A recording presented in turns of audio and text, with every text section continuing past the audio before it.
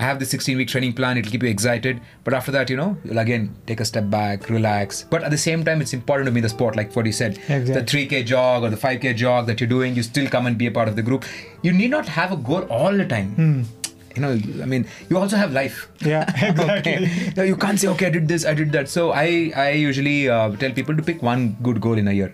So usually the races are paced in such a way that, a lot of people say, I have a 10K goal, I have a half marathon goal, and I have a full marathon goal. I go tell them, Kipchoge has got only marathon goal. Okay, Mo Farah has only got 5,000 meters goal. Usain Bolt has only 100 meters goal. Okay, you're having too many goals. No, serious, amateurs have more goals. Yeah. All right. And then suddenly goal will change. That guy was being, this. I said, Kipchoge is only focusing on himself. He doesn't talk about Bekele,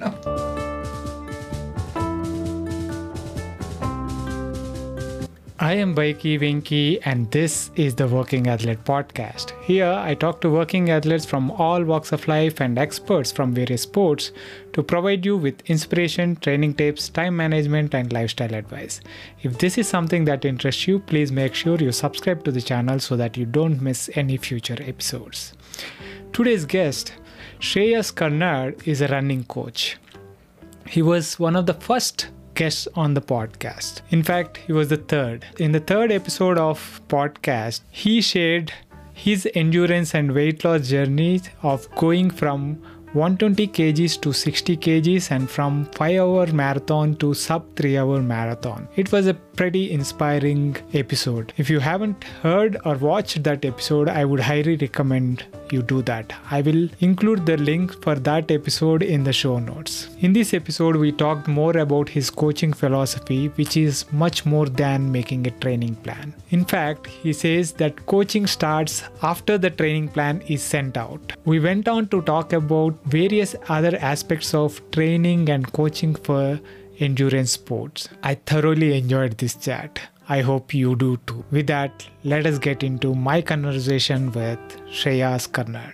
Welcome to the Working Athlete Podcast, Shreyas. It's a pleasure having you on the show. Likewise, Venki. Very nice to be here. I think the last time we did was the virtual one. So it's the first time I'm getting a feel of this. So thank you for inviting me. Awesome. Yeah. Yours was the fifth episode. Fifth episode, yeah. It was, when I started, it was all through Zoom, pandemic time. So it was all Zoom, and but over the years I realized now after completing about 100 episodes, I realized that it's a lot. It makes a lot of difference sitting and face to face, and it makes a huge difference. Not just in terms of quality, but also in terms of we don't have to deal with the network issues and all that. So audio quality, video quality, and just interacting across a digital divide versus this. Makes a huge difference. So that's been my experience. Great. So great to have you. So congratulations on crossing 100 plus podcasts. I think you've grown very organically. Just keep seeing the kind of guests that you've been getting. I think it's very interesting and very inspiring. I always get inspired by everyday people. In today's world where people who have similar challenges. When they do things, it's more inspiring than someone who's doing this full time, right? So thank you for bringing in a wide range of people, which is so inspiring, which helps us, stay grounded, yet, find that inspiration to chase our dreams and fulfill our potential. So thank you for bridging that, that knowledge gap and the inspirational gap that was always existing. So thanks. Thank you. Kind words. So, Shreyas, let us talk about, now you have been in the space as a coach for a long time. But for those who haven't probably heard about your story, let us use maybe a few minutes to summarize your journey so far, how you started and how you got here. Yeah. I've been running since 2009. I joined a local gym when I was about 120 kgs. That's when I started running. About 2009 to 2022, about 13-14 years of running. And I've been coaching since 2000. 15, 16 onwards. So about 6, 7 years of coaching, and coached over but close to about 1,000 people in various formats through workshops and through personal training and through group coaching. So that's been in a nutshell. And I mean, I always wanted to be the coach that I always had. That was my motto, and that's still my motto, right? And that is what I'm even now constantly working on, refining myself to be that person where I always wanted to work with. It's been a great journey. Starting in 2009, there was not much of internet or the know-how about the sport, so we learned through a lot of trial and error. Okay, at that point of time, and a lot of things have changed in the last 3 to 4 years, especially. A lot of things have changed, especially in the running space, in terms of how we approach running, be it nutrition or be it training plans, so on and so forth. So through these years of coaching and running, I've realized that yes, technical aspect is extremely, extremely important, which everyone knows, because without a proper plan or a structure, you cannot get where you want to get to. But I also believe that we are human beings. We need that emotional intelligence to understand the people that we work with, and also empathize with people, because as a community we have people from various backgrounds, right? Different motivational issues, or different reasons why they do what they do. So now that is where I am. More than a running coach, I call myself. I don't know how to put it. I mean, running coach. Okay, it sounds very technical. I'm at a place where I'm trying to understand people more. I'm trying to understand human psychology more, so that I can deliver better on all fronts. So that's where I am now. Nice. The thing is, with you have a journey in endurance sport that that kind of is a bit inspirational, in terms of you were dealing with a lot of weight issues. You were over 100 kilos. 120, 121, 122. That's where the weighing scale scored. Yeah. So you had, you were dealing with that. You were dealing with, mental, depression kind of issues and all that. And you used running and endurance as to get through that, right? And that itself is quite inspirational. But to add to that, you are now in a space where you are mentoring a lot of people. You are guiding, and as a coach, as a running coach, with Runners 360. Runners 360. It's quite a journey, right? So from your experience, what is what makes a good coach? That's a very difficult question. I don't think nobody can call themselves a good coach. Like, though I'm training people, you go ask, 20% will say no, it's not a good coach. All right. So there's a good coach or a bad coach, but I always feel that a coach is constantly evolving, as long as when somebody comes with a specific target, all right, I can make them achieve, but in the process I can make them miserable. All right. I can make put them through a training program that's crazy, that can lead to depression, anxiety, and still achieve the target. All right. And there'll be other people where we may not achieve the target, but at the same time they'll be a lot more happier. They would enjoy the journey. They will learn a lot more about themselves or the sport. So good coach, or I wouldn't say bad coach, but a good coach is a very it's very difficult to put it across. But according to me, the kind of coach that I want to be is first is my ability to understand the individual. That's the first thing. You need to understand the person, all right? Where he's coming from, why is he doing what he's doing, and where he wants to go. Okay.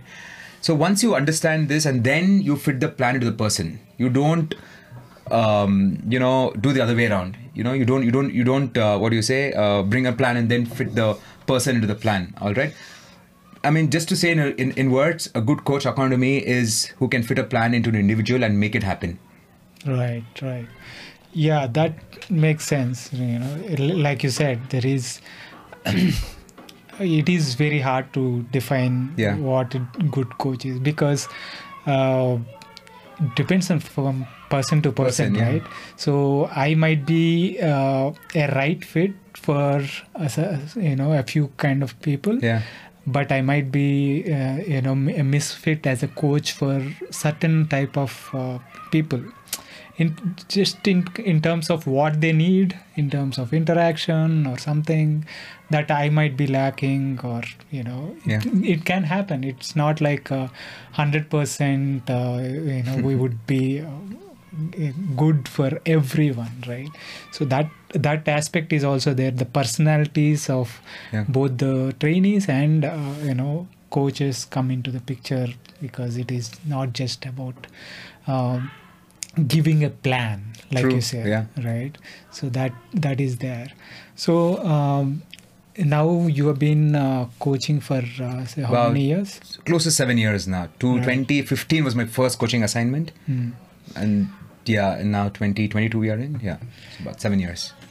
So I've been as well, like it's been I started in 2016 officially, but I've started kind of mentoring from 15. So we have a bit of a parallel coaching career, career if you may call it so. Correct. But you have gone through with running, and also the gist of taking it full time, unlike me. You have worked with a lot more people. In your experience so far, what are the things that you observe that they need help with most? Like I said, even now I was thinking in the morning, what kind of people I want to work with. I'll just tell you, so to give a background, I'll just tell you how this thing of coaching came into my mind. So right from childhood, I was being bullied, and I wasn't a great student. So I thought this education, this desk job and all is not for me. I want to do something physically. Sorry. Because that is where I can bring my best out. So I'm a person where I get a lot of joy in physical activities. But there was no, opportunity, because I was not fit. But I always had the energy. And then all this happened, then I lost weight, then I was working in an IT company, and then I got to travel a little bit. And then, while I was doing all this, I also discovered running, and I lost that weight and so on and so forth. But I always wanted to do something full-time with regard to running. I'm too old to go back and say, I'll go to Olympics. Nobody will pay you for running. I was just thinking, will anybody sponsor me? Will anybody pay me a lakh if I run for them? I was getting all these ideas, why wouldn't, because I was reading a lot about athletes in the US, recreation athletes like Dean Karnad.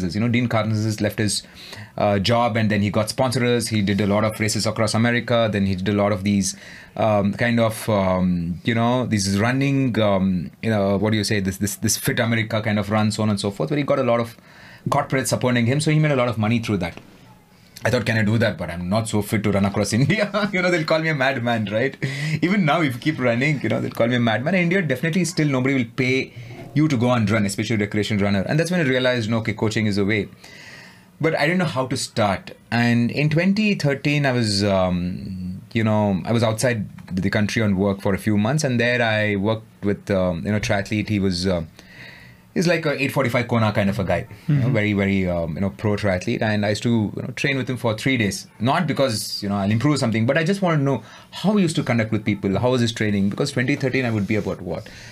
Just 25, 26 years, very young. And I mean, someone in 25s who does not have great numbers or great performances, nobody will even hire you as a coach, all right? And so I was observing him a lot, how is he training people, because different kinds of people used to come. So I always used to observe him and so on and so forth. Then I came back, and then 2013 itself, we wanted to start something. But then things didn't work out. And then I had to wait till 2015. Like I said, if you want something for a long time, God will conspire to give you, if you want it for a long time. So this started, somewhere a few years ago. And I had a... bike accident, motorbike accident. and I fell off the bike. And I was wondering, I was lying on the bed and I was asking myself, what if that day something had happened to me? Did I love my people to the fullest, and did I live my life to the fullest? All right, those are two things. Did I live my passion, and did I love the people that I always wanted to be with? Okay, so that was basically family and friends, and then life is all about, again, adventure, running. So both were okay, because I mean, there was not 100% into this. Okay, work was there, but it was there. I was not really passionate about my job. Family was there. You're spending 12 hours at your workspace. You're not able to spend a lot of time with your family. So that 1 month on the bed started giving me a lot of ideas. And that's when I got an opportunity to go to Isha Foundation in Coimbatore. So Isha Foundation, they have the monks there. The monks, both the female and the male monks, where they run the key races to raise funds for Isha Vidya. Oh. Okay, so, and again, that is some good karma that came by. It's very interesting. So I believe a lot in good karma. Okay, and earlier that year, in April, so we had done some fundraising for Isha Vidya. We cycled from Bangalore, Coimbatore, about, and raised some 40,000 rupees so that, 4 kids' education is taken care of. Then that was it. And they had made a small little documentary so that they could use that to inspire other people to raise funds for Isha Vidya. And so that good karma came by here, and they said, why don't you come down, and since you're into running, and why don't you come and do like a 3-day workshop kind of a thing. So it was beautiful, in the mountains, you're working there with the monks, and I was like, okay, it's a different culture there, right? You have to revere people. There's a lot of respect. And I'm generally, I'm pretty extrovert, all right. So I'm pretty loud. I talk a lot, and then suddenly you have to go. It's a very quiet culture, and then you have to respect everyone. So, and then that's the first thing that you realize is, okay, coaching means it's not about you. It's about addressing the audience. When you go, it's not about you. It's how you can reach out the audience. Okay, you can be whatever you want, but if you can't relate to people, there's no point doing it, right? So that was my first lesson there. So we worked for 3 days, and then I came back and was still thinking what to do. That was the assignment was over. Again, in a few months, again Isha Foundation came back and they said, can you do something in Bangalore like this, because there were a lot of volunteers. And I said, okay, this is it. This was in 2016. We started training 3 months. I used to wake up in the morning. I said, God has given me this opportunity. Of course, no money. Okay, 3 months. I'll go and coach people. 40 people, 50 people used to come, few days in a week. And then, I thought, fantastic. I said, even if one person, if I can convince them to pay 1,000 rupees, I'll make 50 grand and it's all right. So I said, okay. With that, I took a sabbatical. I said 6 months, non-paid sabbatical. But after the 3 months of that program got over, then I said, okay, it's all done. You run your races, the race is done. Then whoever wants to join, this is the fees. And tomorrow morning we'll meet. And some 2 or 3 people came. So from 40, 50 people. 50 people, I'm taking sabbatical. Okay. And at home, everybody's like, what the hell are you doing? You quit a job. And my father-in-law was like shocked, because, we come from a very conservative background. And they thought, this guy who is working in MNC, he will get married. My daughter will go to US. That's how the kind of thing, people think, and not to blame them. That's how the culture is, right? And then here I am talking about running coaching, and you're going to get money. I mean, are you making any sense? But I'm really thankful for them, because they never resisted. They said, okay, you do what you want. And I started living I was living a very minimalistic life, because I know I could not afford many things. So we stopped eating outside. I was walking to a metro station. I was taking metros. I didn't shop anything for myself. There were days where I just ate one meal, because I know I was not earning money, and I felt somewhat, I should only live very minimalistic. But somehow that turning up for the 2 people, 3 people, I was never demotivated. I said, we will do something. All right, you keep turning up, right? And someday something will click. So, and I always felt, okay, if God has created me an opportunity to coaching and sending 2 people, that itself is a big thing. Who knows, what will this turn out into? So, and from every person I was learning something. The 2 people who came, one was like a 30-year-old, one is a 40-year-old, one is a 60-year-old. See, in amateurs, like my friend said, you go to Kipchoge's camp, everybody has same talent, everybody is the same age, everybody is the same food. When you come here, okay, you have to talk to a 20-year-old, he comes from a different background. Then there is a 40-year-old, he comes from a different background. There's a 60-year-old, they come from a different background, and everybody want to be treated the same. That's the first thing I realized. You have to give them dignity, no matter where they come from, what they do, and what are their goals. Everybody's the same. That's the first thing I've realized. You have to treat everyone the same. There is no. That's why in our group there is no elite, sub-elite, amateur. I say everyone are recreational runners, including me. Absolutely. Yeah, even I'm a recreational runner. Yeah. So I said, whatever you are doing is only for your own good, and we're not going to compare. So that was the second thing I realized. No comparison. Respect everyone, no comparison, and remember that everyone is unique. So even now, these are the three parameters I work on. And for me, you run a 38-minute 10K. It's not that you're paying me in gold coins. All right. Generally, for example, and just because somebody is running 100 minutes 10K, it's not that they're giving me copper coins. Everybody is giving the same money, and everybody needs the same amount of time, effort, and ultimately, like I always keep telling, treat them as your own. Treat them like how you want to be treated. No matter what you are, who you do, they don't care about it. So, and that's how I started, and that was my biggest learning, because until then, you just working in IT, you just have this, okay, okay, I'm in this, this is my career growth. I have to attend this email, so on and so forth. I have my boss, I have my subordinates, I have my colleagues. You have the set pattern. Here, there is no set pattern.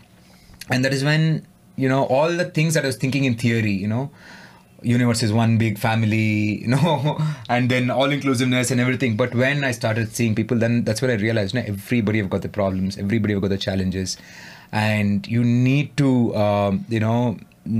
understand that, empathize with that, and appreciate the opportunities that you've got, and see how you can share those learnings. And then I realized now, I'm not saying I'm there yet, but I can connect to anyone. Like I can sit with you, I can still feel, when we're having lunch, we're talking, you're saying some things that we've gone through in life, right? I could feel that empathy, Right. And then I also realized, then somewhere at the background, I also read about you, something flashed by, Right. what you've gone through and all that. So now I can connect to people a lot more, because without that connection, I don't think, in the long run, yes, you may succeed in terms of numbers, you may succeed in terms of making revenue, so on and so forth, but the satisfaction will be not there. Like today we can definitely scale up to, like, we can have 1,000 people, but I know I cannot empathize with 1,000 people. So I coach currently about 200 odd people, but I know every person, what they're doing, what they've done this morning, who needs help, who needs a little more hand holding. So yeah, that's the biggest key takeaway. Understand everyone is unique, understand that uniqueness in them, and help them find that unique potential and fulfill it. Yeah. No, I know it's a very long answer, but I have to tell many things. Yeah, Right? definitely. It definitely makes sense. When we started, we learned a lot of things from just trying, right? But now the situation is quite different, right? So I see many people who are there, who are into coaching. Some of my friends say that there are more coaches than trainees now. Yeah. There are more coaches than trainees now. How do you look at this situation now, right now? I mean, it's great, isn't it? Like I said, in India, there is still that huge space for coaches to come in. Okay. Now there's a difference between a trainer and a coach. Okay, an instructor and a trainer and a coach. There's a big difference. Coach is someone who looks into all the aspects that we spoke about, and it took me a long time to get a coach for myself. I have my coach. His name is Soumya Rauth. You also know him. So it took me years to find a coach. And we've been working together for now 4 years now. And not only that, the running space is growing exponentially in India. It is really, really exponential. Especially after the pandemic, right? A lot of people, because when the gyms were closed and people got in running, and you look at the kind of events, that's coming up. Every weekend there's an event, okay? And running is also becoming kind of an experiential kind of a thing. People go to Ladakh, people go to Berlin, they go to Chicago, they go to London, and everybody's serious about it. And now they've realized that, they need some kind of a guidance, okay? So definitely there's a lot of scope for coaching here, okay? So what kind of coach one wants to become, it's up to them. Right. Okay. And I feel there's space for everyone. Today I keep telling everyone, I encourage people to become coaches. Right. All right. I said, yeah, if you have it in you, if you have good experience over the years, and if you have a transformation journey, a couple of certifications just to know the technical aspects, because I always feel you need to upgrade, learn and all that. And if you're really passionate, and if you really have this, what do you call it, a servant leadership kind of attitude, definitely, people can succeed. But on contrary to what your friend said, I think we need a lot more coaches now. And believe me, people are looking more at personalization. Now, somebody comes to me, they said, today's money is not a problem. They said, I get a lot of requests like that. We can pay you session wise. Give me a program where everything needs to be customized. I don't want to be what do you say? Get a generic plan. I want to work one-on-one with you. That market is really improving. And where are the coaches? You tell me 10 running coaches in Bangalore. Give me 10 names. Yeah, I know. Yeah. Give me 6 names. I'm telling you, it's very difficult. You ask me 10 names, it's very difficult. I can only tell you 6, 7 names. You tell me in India, I don't know. Right. Yeah, maybe 12, 13, 15 max. There is definitely scope for huge. more. Huge. That is true in the sense he was only half joking, but I completely agree with you. Right, there is a space for everyone. When we started, there are hardly any. Right. Yeah. Now there are a few more, but it is still only a handful. Right, but it's not just about being able to give a plan, but it is much more than that. Right, taking a plan, it is free. It's free. Yeah. You dime a dozen. It's not even a dime. Dime. Right? Yeah. So you have access to internet. There are tons of free plans out there. But what do you think beyond plan? Okay, what are the things that a coach offers beyond just planning?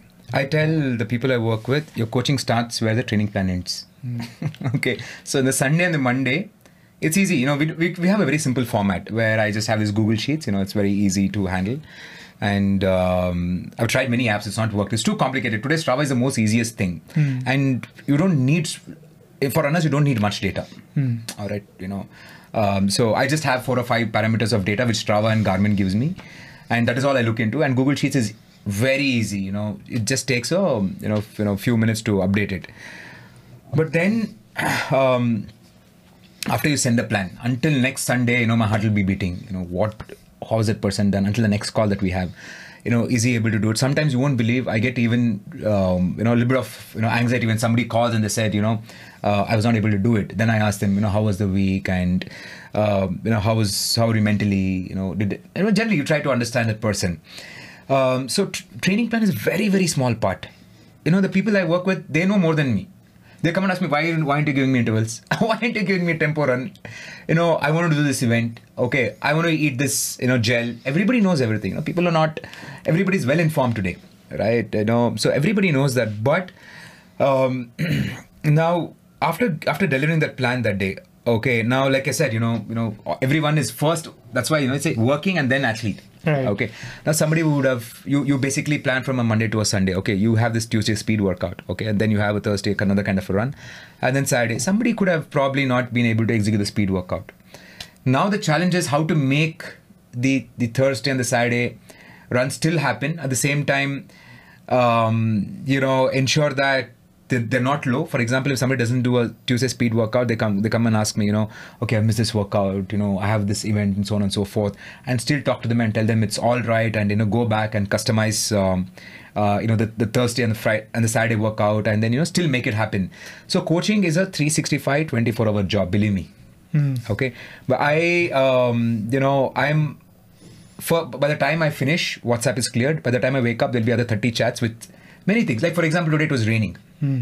Okay, so we had a plan of, when we put out the list, about 40 people wanted to come and join. Okay, so and it was raining. People didn't know. By the time I woke up and saw there's already messages: should I come? Should I not come? What to do? And you have to be on the go. Right. So that's why I said once you send out the training plan, it's the easiest. Okay, till the next Sunday, you're always on the go, and it's beautiful. I'm not complaining because this is something that I generally like doing. In fact, when I was working, in my previous job, I used to take a lot more holidays. Now there are no holidays. Today is the busiest day. Saturday and Sunday is the busiest day. So my day off is on a Thursday. Usually Thursday is something I take light. It's But still, you just see whatever's backlog, whoever needs more time, you pick them up and so on, and then follow up. So training plan is the smallest thing. Okay, I don't have to read data. Okay, people read data. They ask me, people come and ask me, you're not giving me enough technical feedback. I said, it's okay. Relax, all right. We'll go back and see, because you already know it. You open Strava will show this month you did this month you did that. They say my VO2 max all was the here. splits Yeah, and everything. all that. I said, today anybody can do that, right? But then how to what do you say, hold people together, all right? How to hold people together when they're down, all right, and when they go up, and how to keep them grounded. And not only that, some people, even for a year or 2 years, they don't see any improvements, right? And then your mind needs to keep twitching. Okay, sometimes I speak to someone and I say, hey, great trace, they rave about me. And next call is like, no, this is not happening, so on and so forth, this happens. So the key thing for anyone, for any coach, I would say, maintain equanimity. Don't get carried away when somebody is doing well. When somebody goes well, don't demean yourself, all right? Things will get better. Stay calm. So that is where I try to act from, The rest all is very, it's out there. Right. Yeah, so one of the things that I also notice is it's not just about the plan. Plan is important. What to do, when, and all that is important. But that you can, most of the people can figure it out, right? Because you take something that is available out there on the net, and you tweak it. You can tweak it to your lifestyle, and you can try to make it work. But when it comes to beyond the training plan, like what to do when things change, right, in your life, it can be injuries, it can be work pressures, it can be other stresses in life. It's like life happens, right? Just because you have a marathon planned and you have a training, life doesn't stand still and let you train for it, right? So life happens, and you kind of have to evolve and evolve your training plan, everything around that. So that is also what something that I try to bring for my cycling coaching and stuff. So some of the things that I think we also talked about in our first podcast about motivation and stuff, right? So how do you deal with people who say that I lost motivation or something? See, it happens to everyone. It happens to me as well. Yeah. To be very upfront, especially COVID has hit a lot of people. Okay, in many ways. I know people who've taken 6 months, 8 months. They've been at the peak of, their athletic fitness, and then something goes down. And I know people who have to, I really emotional thing about many people, who have to run a marathon and something happens, they have to drop out. And there's always a lot of this, coming into my, into my head, and then, it impacts me as well. And because I know the kind of effort they put in, people have amazing stories, I'm really proud of the people that I coach with, And you have to forget my story. You have to listen to every story. So basically, just before I go ahead, before I share a timing, I always, in our group, I share the story. Who that person, why this timing is important. That's why I said everyone, unless you know the journey, the story, we have this habit, we do not make, publicly listing of the timings. Because, okay, you'll see Bikey Winky, okay, 32 minutes, 10K. And then you'll see probably someone else. Okay, the last one, 100 minutes, 10K. But the 100 minutes, 10K person would have put in a lot more effort, resources, willpower, discipline, dedication, more than you. But what the crowd will see you? They'll only see, oh, Bikey Venki, 32 minutes as inspiration. But the last person who has 32 minutes, 5K. Okay. All right, for example, right? No, wow, no, let's say you're the legend and all that, Generally, I'm saying. But in fact, the person who did the 100 minutes 10K needs more push, needs more kind of words, needs more notice. So until unless you tell that story and why they're doing and where they come from, it doesn't strike me. You come and tell me your timing and say, okay, congratulations, great job. That's about it. But if I know you and well, I'll say, hey, that's great. You've been through a lot. It's phenomenal how you overcame that. Can you share? How did this happen? And I will take really inspiration from you. All right. Numbers are just numbers. Yeah. All right. You can be the richest person in the world, and if you're depressed, you'll never be an inspiration. Yeah. All right. But even if you are not. If you're still there and if you can genuinely smile at me, I was like, yeah, this guy is great, he's still smiling, genuinely happy, And for me, nothing inspires than happiness. For me, contentment, fulfillment and happiness. This is what I look into a person rather than, the frills, what we call. Okay. So, yeah, and definitely, when I wake up in the morning, I have this thing, okay, who am I today? Okay, my first obligation is towards my family, and then second, who am I? I tell myself first I'm an athlete, then I'm a student, I have a coach, and then I'm a coach, so that is what I have. I have motivation issues. It's not that because I ran Hyderabad Marathon, after that I came back, I had flu for 3 weeks and I was struggling, and then, I was talking to my coach and I was very low, I was really, really low. And I keep running into these issues, a few times here and there, because when you run a marathon, you're on a high. Yeah. In a marathon, you're on a big high, and then suddenly you nosedive. You go deep down, then start questioning many things, and then running is a very painful sport. Today you are great, and tomorrow. What the hell happened to me? Am I the same person? Why is this happening to me? You might put the greatest efforts, you may not get the results. Sometimes you may just give half-hearted results and then things can happen.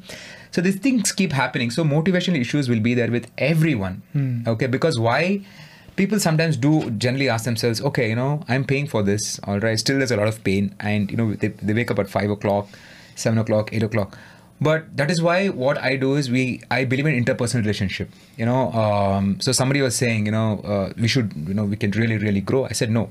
For every person, I keep 15 to 30 minutes slot a week where I can call up and ask, how are you? How's your mindset? What is going through? And like I said, if somebody, needs more help, I park them up for my free day where I can spend that half an hour, 45 minutes, so that I can speak and, help them, bring them up, because they believed in me. All right? They believed in me. And when people give you money, they're giving a part of your life because they put in that effort, away from family and away from anything to go earn that money. And more than that, they believe in your bodies. I said, take your heart rate to 200, they will take. Right. Go ask, they listen to a coach more than a doctor now. Yeah. They go to a doctor, they'll say, oh, this, you should do this, they go with them, including me, right? Yeah. But with a coach, people believe blindly. Right. All right. So once they come into agreement, I mean, it's a beautiful relationship. It's very difficult to explain. So, and yes, it is, it's not a duty, it's my privilege to help people stay motivated, keep them on their toes, keep them excited, and also, be there for them when they're going through a little bit of lull time, and tell them it's all right. That is how life is, and we learn a lot about life as well. Through this sport. Sport is a lot like life. Yeah. All right. That is why if you see sports people are more respected than anyone else across the world, right? Because when you look at a game, it always keeps on the edge, because a game happens. Many things that happen in a game, and it doesn't matter who you are. Like who you are, where you come from. When you wear the shoes. Everyone have their own demons to fight with. Right. You may be whoever you want in life. Absolutely, yeah. And I was coaching, one fine gentleman, and he's the who's of a who. All right. I mean, for the outer world is like probably the greatest thing ever. For a lot of us. But then I asked him. I said, "What?" He says he has motivation issues. Like definitely everyone will have motivation issues. Yeah. It is a given. Like I said, the moment you give a training plan, that is where your job starts. Yeah. All right. So make peace with it. Mm-hmm.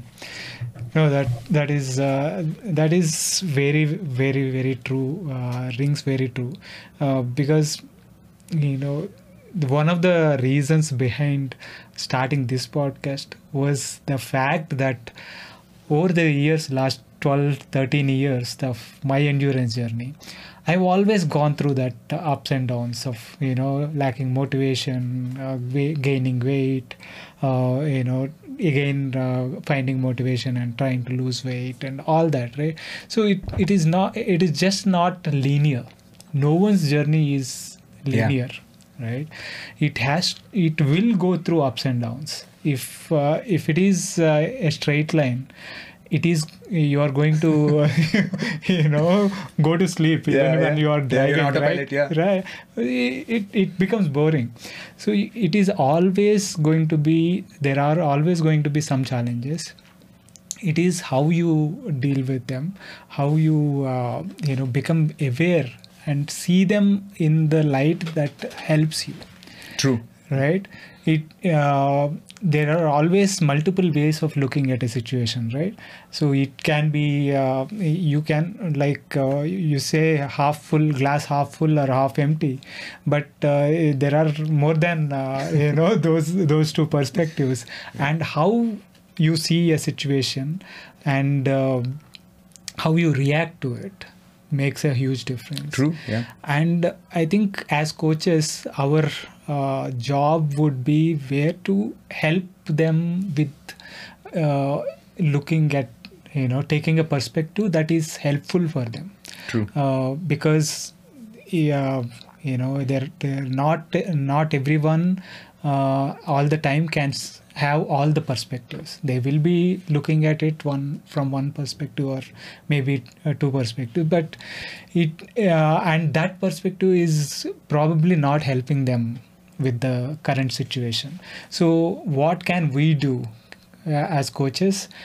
Probably look at it from a different perspective that is more helpful for them and help them see that perspective. True. Yeah. Right. Yeah. Through those interactions. I think that that is where like you said, it is a privilege.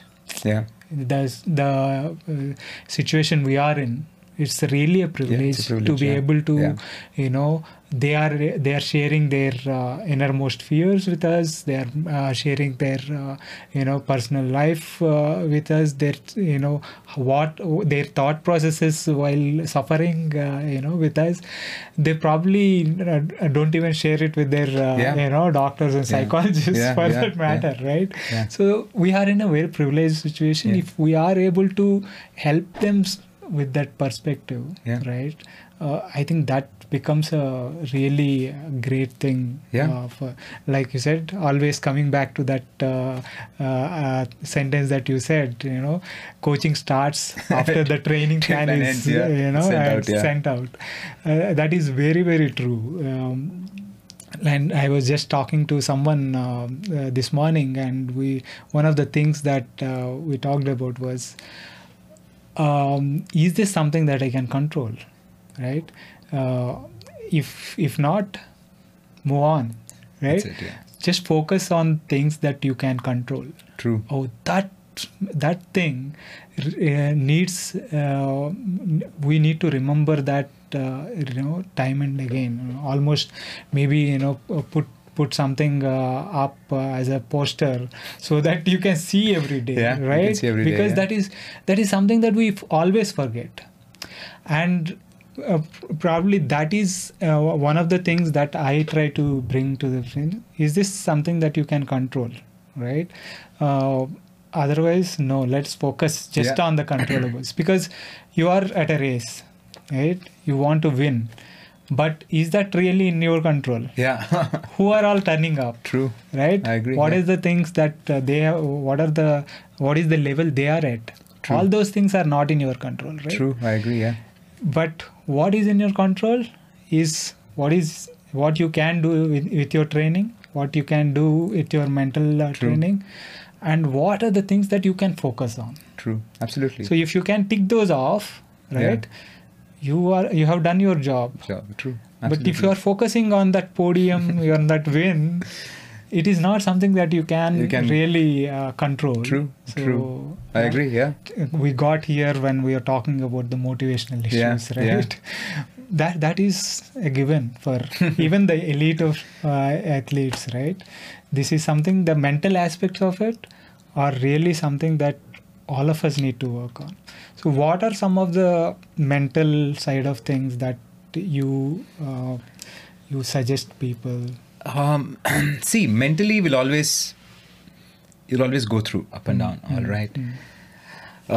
Again, that's a given. Okay. Yeah. Not through the day. I mean, not different day. Even through the day, from morning to evening, go through a lot of you'll have mood swings, you'll have different challenges, mentally, emotionally. You're dealing with different kinds of people in different scenarios, so that's a given. So I really like what Simon Sinek says. There's this book called Start With Why. You just go back.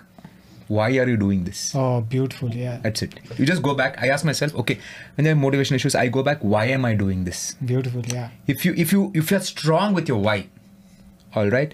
If you're definitely strong with your why, even if your motivational levels are low, it is all right. It's okay. I'm not expecting, including myself, to be always high, always pumped up, wake up, eye of the tiger, in the morning you wake up. You can't. Yeah. You will definitely be low. I know it's all right. Today is a little low.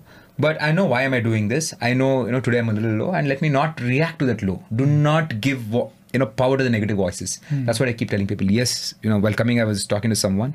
Something had happened, the person was saying that, only when I'm doing well, only there's an event, this is happening. I said, yeah, I know things happen. But put your energy where you want to go. Forget about what happened today. All right. And you know why you're doing this. And you have a good support system, and we are there for each other. All right, you're there for me, and I believe all my trainees are there for me, and I am there for them. I don't even call them. I call our folks, trainees, because it's something.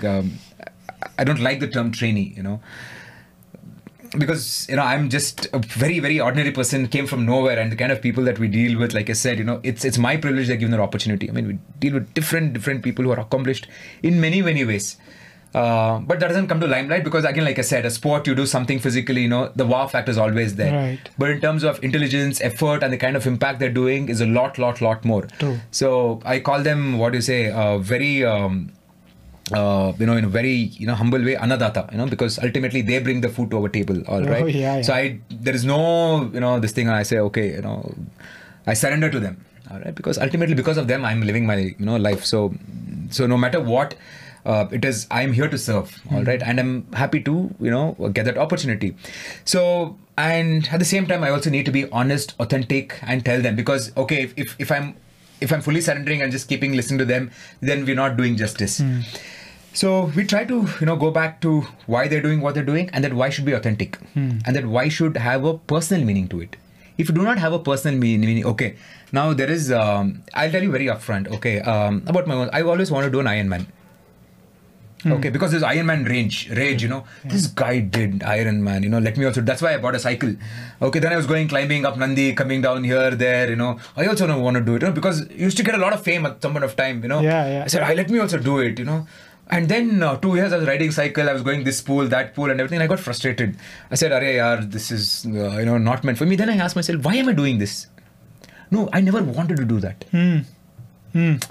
All right. I never wanted to, because it was too effort intensive and I could not take it. Ironman is a sport where it drains you out. You need that. Really hats off to people who do it. Then I realized, I can't do this. I will just stick to my, that 8 to 10 hours of training in a week, and that's all I can do. And then I said, leave it. Now I'm enjoying cycling. Let me do, cycling, because I used to see a lot of these brevets and everything. Just one 24 hours ride, I said, I cannot do this, because my friends used to say, Super Andor and so on and so forth. I want to flaunt, because I was seeing other people, wow, this looks amazing. And then there was a time they're doing Paris, West Paris, so on and so forth. You also see me cycle some of times. Then I realized I'm not doing this because of myself. I'm doing this because of, what's happening around me. And that is frustrating even more. Okay, I'm trying a lot, it's not happening. And then what do I love the most? I said, running is a sport that I started, and that's where I learned. I said, okay, I'll just come back, and this is my why. This is my motivation. I know very clearly why I'm running. If you ask me to cycle, I don't know why. I'll still come and cycle with you, but I still don't know why. It'll be probably, oh, Bikey Venky is doing this, I'll probably do it. The gear looks awesome, And sometimes I was really obsessed, Right. The gear and everything. Man, it looks so cool. The cyclists look so cool. Yeah. The platoon looks so cool going. And I also participated in the races. It was really fantastic experience. But then I realized it was not, what do you say, not meant for me. The triathlon or the long distance cycling or cycling, as a sport was not meant for me. So that realization is very important. Okay, like you just said, right? You tried running, but you still say, cycling is where your drive is coming from, right? Yeah. It's not that you can't do a triathlon. You also can do a triathlon, right? You can still run. You can still run. You can do a triathlon. But where's your drive? Where's your love? It's still in cycling, right? Yeah. So now. So for me, when you come back to that why, very important, why you're doing what you're doing, the reason should be authentic and you should have a personal meaning to it and you should become something through it. If you ask me what else, what have I become through this sport, I've become a lot more humbler. I've realized that I'm just a small dust in this big universe because the kind of people that we meet. All right. The third thing is, like I said, I mean, the more and more people I interact with, I've realized that, what they say in the scriptures, we're all the children of God, over a period of time. I'm not saying, today I realize, Venki, you and me are the same, but I can still relate to more people. And in this process, I'm refining myself. All right. So the coaching, I'm not coaching, I'm learning from people. All right. I'm learning. I mean, people are teaching me a lot of things. And believe me, in our group, there are a lot more people who are a lot more committed, willpower they have, because I do this for a full time. And I don't know how would I fare if I did this a full time. I mean, like if I had a job, 10 hours, 12 hours job, and then the kind of stuff they do. So yeah, so coming back to that, so if you have these three things intact, I think despite of high motivation, low motivation, inspiration, so on and so forth, it doesn't really matter. Yeah. Those are, like you said, those are non-controllable factors. You just have to let them go. Correct. They're fleeting. Yeah. That is a big thing, identifying that why you are doing what you are doing. For me, that why is, always when I'm going through that low phase, when I go back to that question, it always becomes that, the fact that I was suffering a lot with health issues before, right? So obviously, if I stop doing what I'm doing, I would go back to that situation where I'm suffering with the health issues again. So that always brings me back to my center. True. Right? Yeah. So that is it starts from there. Yeah. Like you just had an accident, you just say, God, forget everything else, I just want to wake up and ride. It's just a love for the sport. Yeah. That's it. You're not even thinking about competition. When you're in the hospital bed, what do you think? God, give me one more opportunity, I want to go back on my bike. Right. You have the love I'll just tell this small little story. Okay, there was this I think this very nice story. This Meru, right? This Meru documentary. Have you watched it? This so Meru. Meru is probably one of the most toughest climbs. Okay, that happens. It's a mountain. They say it's even more challenging than the Everest. So there's 4 guys, who want to climb that peak and get there. And then I think the attempt it doesn't happen. Okay, and then something happens, and then I'm not sure during that activity or somewhere else, one of the key guys, has a fall somewhere and he's paralyzed from neck to the entire body. Okay. I mean, I was seeing the entire documentary, and then they said he's going to be a vegetable. All right. There's one chiropractor who believed in, but he could still speak, who believed in him, and then he said that he said, I want to go back to the mountain. So in 6 months he goes back and he starts climbing, and I think in a year or 2 or something he climbs back. And then everybody's astonished. How did he recover? All right, he said that the love for the mountains has helped, his recovery a lot more faster. All right. Yeah. So I always tell, when you're down, that is when, the sport will test you how much you love it. Yeah. All right. If you have that deep love for the sport intact, you will come back to it. Anyhow, if it's not, there's only so much that you can do about it. So you should keep that love for the sport, always in you, no matter what timing you're running or what. So when I, every time I had this accident and all, right, until then I was probably running a 130 half or anything. And I asked God, I just want to run 5 kilometers a day. Just give me that opportunity. I just want to come back because that was the love I had. I tried doing many other, workouts, and I said, this is not happening. I had to go do elliptical, go to the gym. I said, God, just give me that 5 kilometers. And then you build it on it again. If you didn't love the sport, I think, okay, you will just let it go of it. I think it's the same with everyone, right? Even with relationship. Only if you love someone deeply, no matter what they're going through, you'll be with them and you'll do whatever for them. But if you don't love them, you'll just go and let it go off. It's the same thing with the sport. Yeah. You don't need motivation to be with your wife, right? Do you need motivation? No. Do you need motivation to be with your kids? No, right? What do you need? You need love. Yeah. Right. Yeah, that becomes that the primary thread that holds everything together. Everything together, yeah. And it's not easy, especially when you're amateur. It's not easy. I mean, there'll be working days of 16 hours, 18 hours, right? So, and people can feel that, okay, this sport is what do you say, taking a lot more time, so on and so forth. But at the same time, if you can always, take a step back and say, okay, maybe not this season, I'll do some other season, but I'll still keep the sport going. Because I know a few people say, this is my busy schedule, I can't do this, so on and so forth. I keep calling them, it's all right. Because a few people have run a few events, but they could not do because a lot of workload took. I said them, it's all right. We'll just do 5Ks, love the sport. You know what? In 2 weeks they come back and say it's all right. I'll find time. I'm just liking this. I want that. Yeah. I say somebody who's running a half marathon, you make him run 5K. He says no. I'll still go to do the event. So you just have to make them realize, keep that. I mean, other way would be like it's all right. You take a break and come. Then that will go into another kind of a spindle, and then they may even eventually lose interest. Right. But if you can just keep them in that sport and show that what it means to wake up at 5 o'clock or 6 o'clock and go for half an hour, get your heart rate to 150, 160, breathe a lot more, feel that air, feel that sweat coming out. Good enough. Yeah. In 2 weeks, I'll be back at it. Yeah, absolutely. That is very interesting. All of us go through these busy phases where we have to focus on something beyond the sport, be it the marathon that you are training or the half marathon that you are training, or that race, that very important race, important in your perspective, right? That you are training for, but you have something else coming in, right? You might have switched your jobs recently, and you have to focus on establishing yourself again. So all these things come in. It is then that you have to see what is the minimum you can do. True. What is the minimum you can do? Yeah. Right. You have to. You cannot tell yourself, okay, I'll still do this and also do this. You can't, yeah. You can't keep so many balls in the air, right? True. All the time. You have to juggling. You have to have some in the hand and keep some in the air. Yeah. So those are the things that the prioritization comes in. See, that is where I think a coach also comes into a key picture. So for me, when somebody comes and says, I want to train for a full marathon, I ask, all right, it's fantastic. This is a time that you're going to take. Go check with your family, because you're going to come at 5 o'clock on a Saturday morning. By the time you finish and go, it's going to be 10 o'clock, and you'll be tired. Right. All right, and you'll want rest. You'll want more pep up, and then by no time it's already Sunday. So first go buy that time. Second thing is, know which part of the year you're going to work more. Okay, now if you're really tired, your decision making also will be really poor.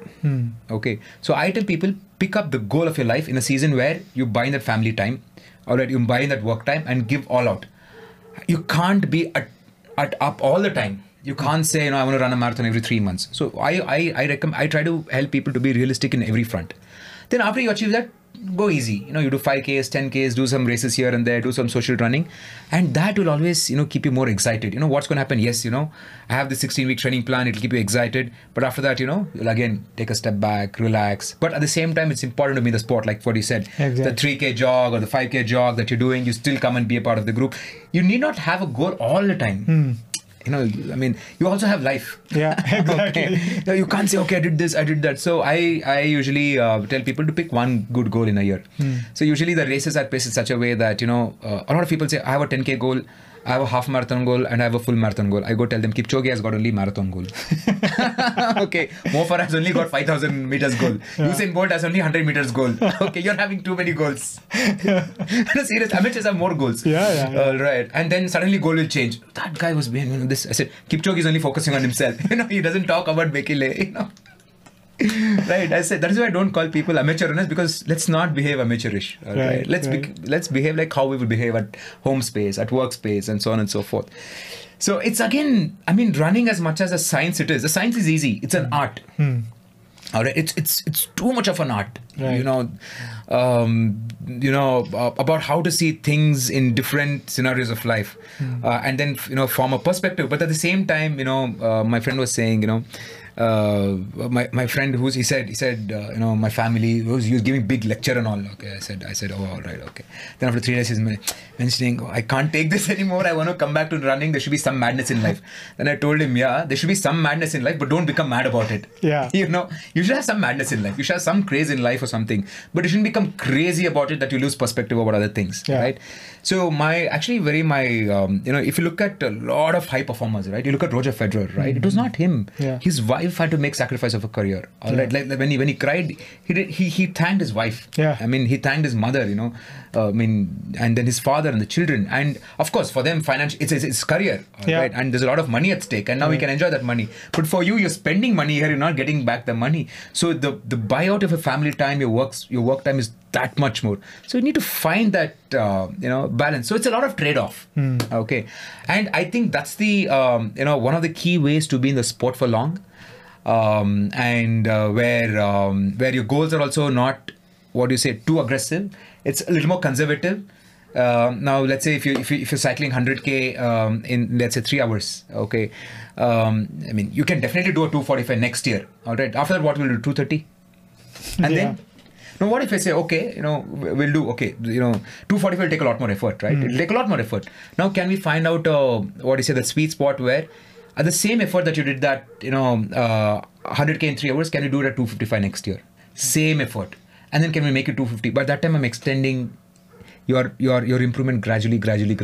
And that will keep you more excited. But if you have nothing to do, what will you do then? Then I'll say, I don't need a coach. Right. Then you will start, doing Super Andor, and then that also will finish. Then you'll be wondering what to do. Yeah.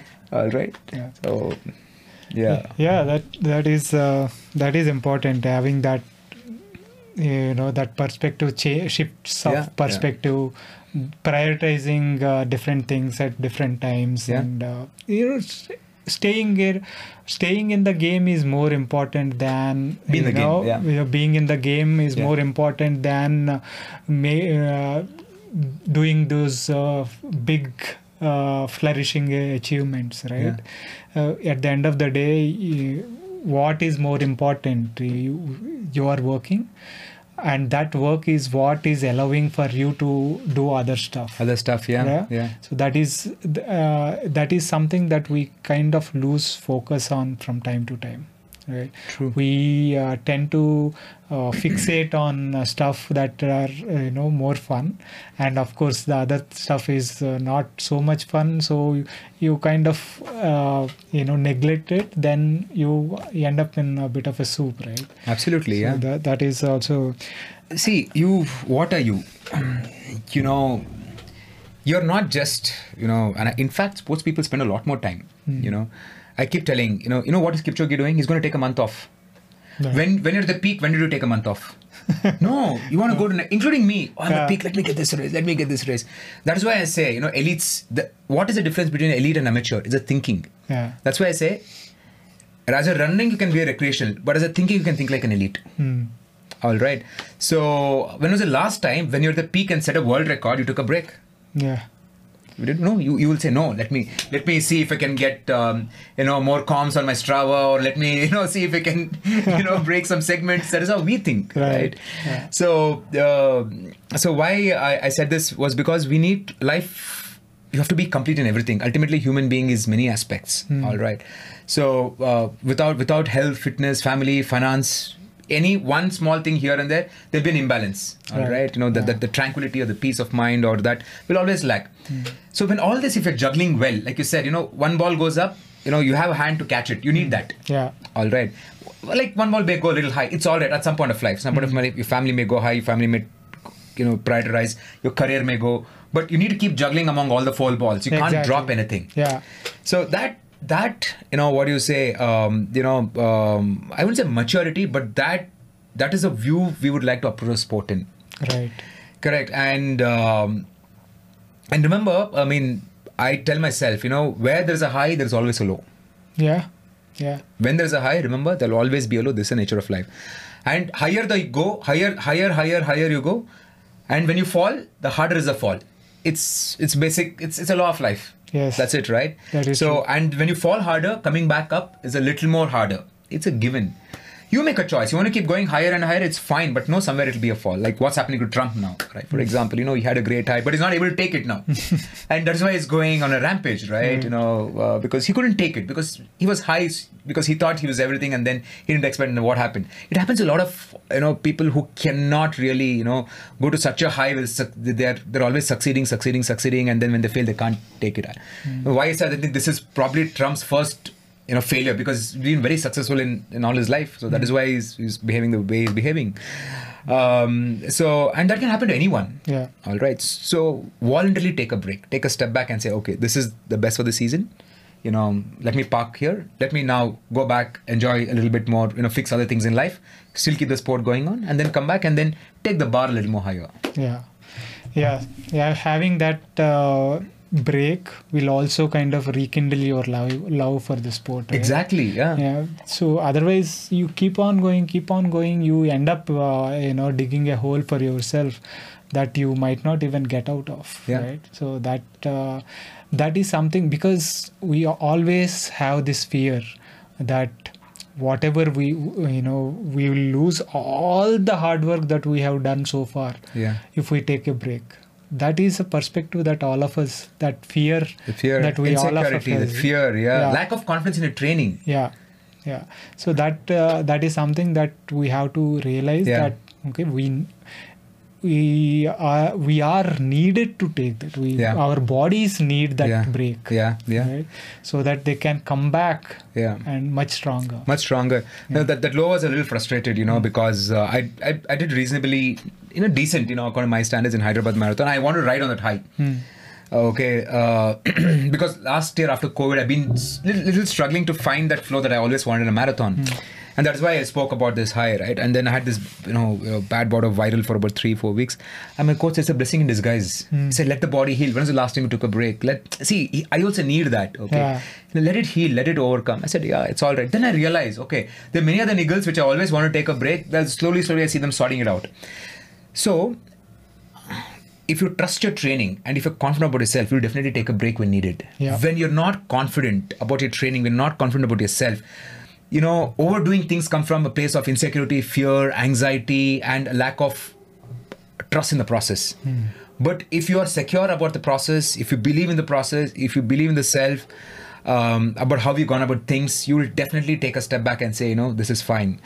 So that will take some time. All right, that is where a coach comes into the picture. Okay, no matter how, for me, it's very easy to tell to people. I also go the same thing. That is why I have a coach. Exactly. Right? Everybody needs that external perspective, right? And to bring you back to that center and ground you. So I think I think the community also is heading the right way now. Because a lot of different kinds of people are coming together, and the kind of people who are coming together, like I said, they're very highly successful. They've done wonderful things for themselves and for the society as well. So what is happening for me also when I interact with those people, right? I learn a lot. Like somebody said, okay, this is enough. Give me something that's sustainable. All right. And whenever I want to, push a few people, he said, no. They tell me this is good enough. Then I realized, this guy is right. I just want to improve in this conservative way. Then I told him, if you buy these shoes, you go to that massage or you go to this training, you'll do. He said, see, it's not that can I afford this for the next 5 years? Can I do this? All right. So that comes into picture. All right. He says, give me something that's sustainable. And if I can improve there, that's great. If not, I'm fine. All right? I'm just happy where I am. I'm enjoying the sport and it's great. And I said, that's fantastic. It's a fantastic way to look at things, right? And I think people are definitely moving the right direction. I mean, not just people, the community itself is going in the very right direction and very beautiful direction. The running space is in now. I think that is true. Very we see a lot of people taking up the sport. The way running has grown over the years is really tremendous. Even with cycling, I see, especially since the pandemic. There are no cycles to buy. Exactly. A lot of people had the time during pandemic to, sitting at home, feeling claustrophobic. They wanted to get out and explore the outdoors. And it is great to see, even if 30-40% of them stick to it, it is tremendous. It's tremendous. Yeah. I know we are all like we get some stuff, we get those fancy shoes or that fancy bike, and we kind of forget about it after a few months. But even if a small percentage of them stick to it, I think it's great for the sport. Running, like you were saying, the community is growing and going in the right direction. That direction, yeah. In terms of selecting the events, very selective goals, not doing too much. Not doing too much too soon. So all this is really important. Yeah. If a particular session I am not able to focus, and these thoughts are coming, saying, okay, you are not there today, you too much work, this is for today, and all that. If you are observing and letting it go, letting it pass, and continuing to work, then you'll be fine. But if you react to it, all that it takes is just stop pedaling, right? True. That's the end of the thing. True. So actually, just to add another perspective to it, now this is where preparation comes into picture. Okay, now why do we do a warm-up? Warm-up is not a physical activity alone. A warm-up is getting aligned your mind to it. When we wake up, you just a little bit of a spin. You try to understand where the mind is. Is your mind wavering too much? Is it going too much this side, that side is restless? We need to have a wisdom to take, okay, this is not my day. I will not do something that I cannot concentrate on. Or some people will have definitely that power, where they can really ignore those thoughts and still keep pushing through it. And I'm a person where I do a little bit of warm up and so on and so forth, and then I try to do a little bit of a self talk and just understand where my mind is today. Because when you're doing a speed workout, you have to be on top of it. Like my coach says, previous day says, hey, tomorrow is going to be a hard workout. Be mentally ready. Forget all the phone. You come half an hour before, you do this warm up, get your thoughts together, whatever it is, park everything outside and comes. And then when I go mentally disturbed, I say, I'm not really feeling up for it. I'm not able to concentrate. Something happened or so on and so forth. So I mean, there are two ways to look at it. Yes, there'll be. It's the beauty of life is nothing is black and white. I can't say this or that. But somewhere, we need to have the wisdom to understand how is a mental frame of mind that day. If it is only the mindset, you have to break. If it's a pattern, you need to break it. Yeah. Always say, every day you're feeling it, you have to break it. Right. Yeah. All right. Okay, now today I go, speed workout. I'm getting intimidated. I have anxiety. Some people, some people generally say that tomorrow is long run. I can't sleep. It's not right. Yeah.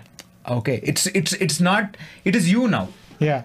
It is just your mind. Sometimes it can be something else. All right. But it was happening over and over and over again. I said, boss. Chill now. Okay. It's nothing there. Okay. This is just you. Once, twice. Things happen. But it's the third time. It's your mental makeup. What do you say? Like David Goggins says, he says your mind is the single most powerful weapon in the world. Right? You have to understand it. You have to tame it. Yeah. Right. So, and that's an ongoing process. All right. That is what I've realized. That's definitely, you won't believe how many times, I would have started a run and I would have what do you say, just abandoned. Yeah. Dropped off. In a training run or in an event, last year, something you listened, right? Something generally happens and something is going, in an event I've dropped off. Like, I'll tell you very upfront, I'm a person who believes it's okay to be vulnerable, all right? I know you don't have to be, stone cold, to say you're the greatest ever, nothing happens to me. Yeah. So last year, something had happened and someone who was popular who had passed away, next year to run a 50K run, and someone who've seen growing up. And next, I was in a shock. All right, and next year was a 50K race. I had trained so well. I had put in kilometers of kilometers. And next morning, I didn't turn up for the race. I couldn't. Yeah. I couldn't. 50 I've trained for it because that mental trauma was there. And then, okay, it's one-off incident. And then after that, we ran. After that, I had to come out of it. It took some while and all that happened. And there was one more virtual run that since the virtual run, we've done 2 virtual runs, and then there's one more that I had signed up for. And I take virtual runs as an event. I don't take it for this thing. And then a couple of my friends were going through a little bit of stuff, and I'd spent time with them. Then again, I realized that I just could not run. My heart rate usually at 45 minutes, it was a full marathon, at 45 minutes 10K, would be still in 140, 150. It was shooting at 175. Wow. All right. Then I just saw I was sweating more, because then I realized, okay, this is just not happening. So and then after that I overcame it, and then all that happened, and thankful this happened, and then and then I went to another marathon. I was going great at 27 kilometers. I did not finish. I was going great. I was going for a 302, 305, and I had a DNF, and then in another 2 weeks I had another marathon. So again I had to come back. And I'm so thankful that I'm okay to say I'm vulnerable, and I've always reached out. I've always reached out. I've had my coach. I tell what I'm going through, why I'm happening, and I don't want to say because I'm a coach. A lot of people have this. Oh, I'm a coach. I have to be perfect. I can't show my demons. It happens, but I've been very upfront with my coach. We've had hard discussions, all right. But hard discussion doesn't mean that we end the relationship. Right? Hard discussion should make us stick together. All right. Remember, we don't live in a camp. Exactly. Right. Now, when I came and met you here, I don't know what you've gone through till that 1 o'clock that I met, and what I've gone through. All right. So, and I don't know what you will go through when I live here. So, when we live in the same environment, it's easier to handle. You know. So, so why I'm saying this was, you definitely will go through a lot of these challenges. That is why you need that. Like I said, this is where you need a coach. Yeah. When you're going through tough times, that is where you need a coach to help you come out of the tough times. And when you're going through great times, you need a coach even more, so that to ensure that you don't what do you say, my coach keeps telling, I tell everyone, he says, treat yourself like a crystal. Once you need to protect yourself. So, and just be upfront, and if you can leave the ego aside, a lot of things are possible.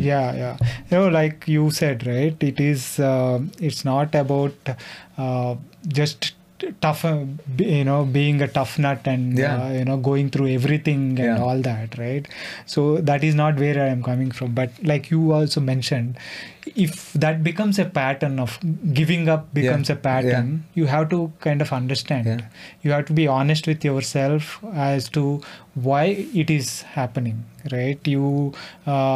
Is it a time to be vulnerable, or is it a time to toughen up? Exactly.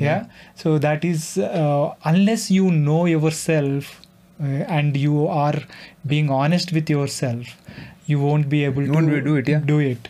So that is where, like, maintaining that equanimity and understanding your thoughts kind of come into the picture. Understand, observe yourself, observe your thought pattern of those thoughts. What is affecting which way, and is it helping you? Is it something that you can control, or is it something that controls you? Right? True. Absolutely. I mean, like Robert Greene, I'm a really big fan of him. He says, we think we are a lot in control in life. Where you're born, to who you're born, with what DNA you're born, what genetics you're born, which school you went to, even which college you went to, first 25 years, even which girl you get married also is not in a control most of the times, especially you're from India, right? Right. He says 98% of your life is not in control. All right.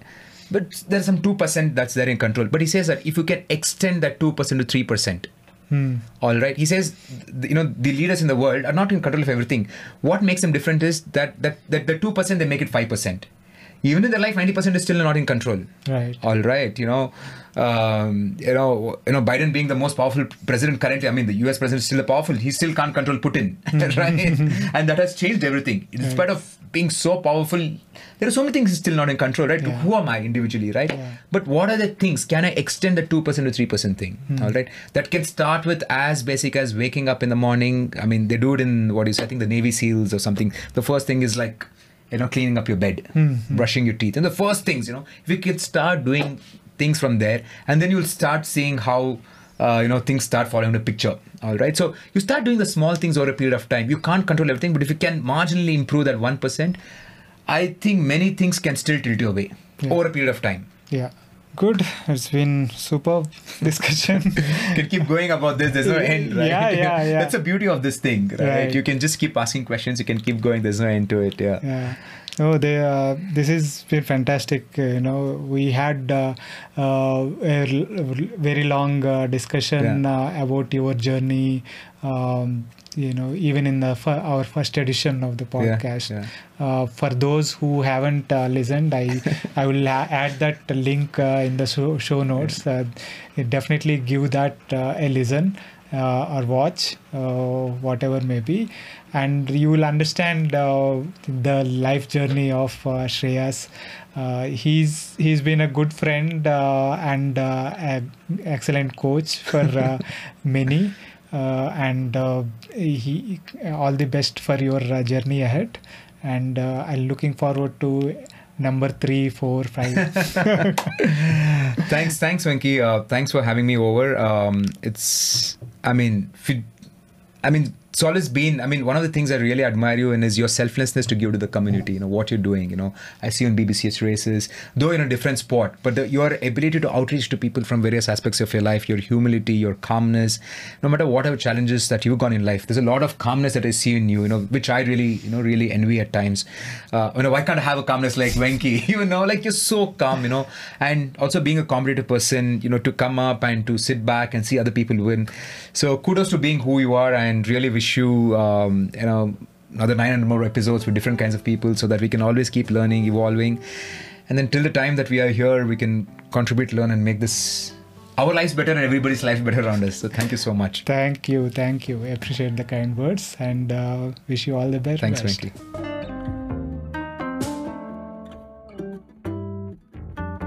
That was my conversation with Shreyas. I hope you enjoyed that. If you are enjoying these podcasts and are finding them useful, please consider supporting the podcast by subscribing to the channel on YouTube as well as on your favorite podcasting app. It really helps. Thanks again for your continuous support. See you next week with another guest.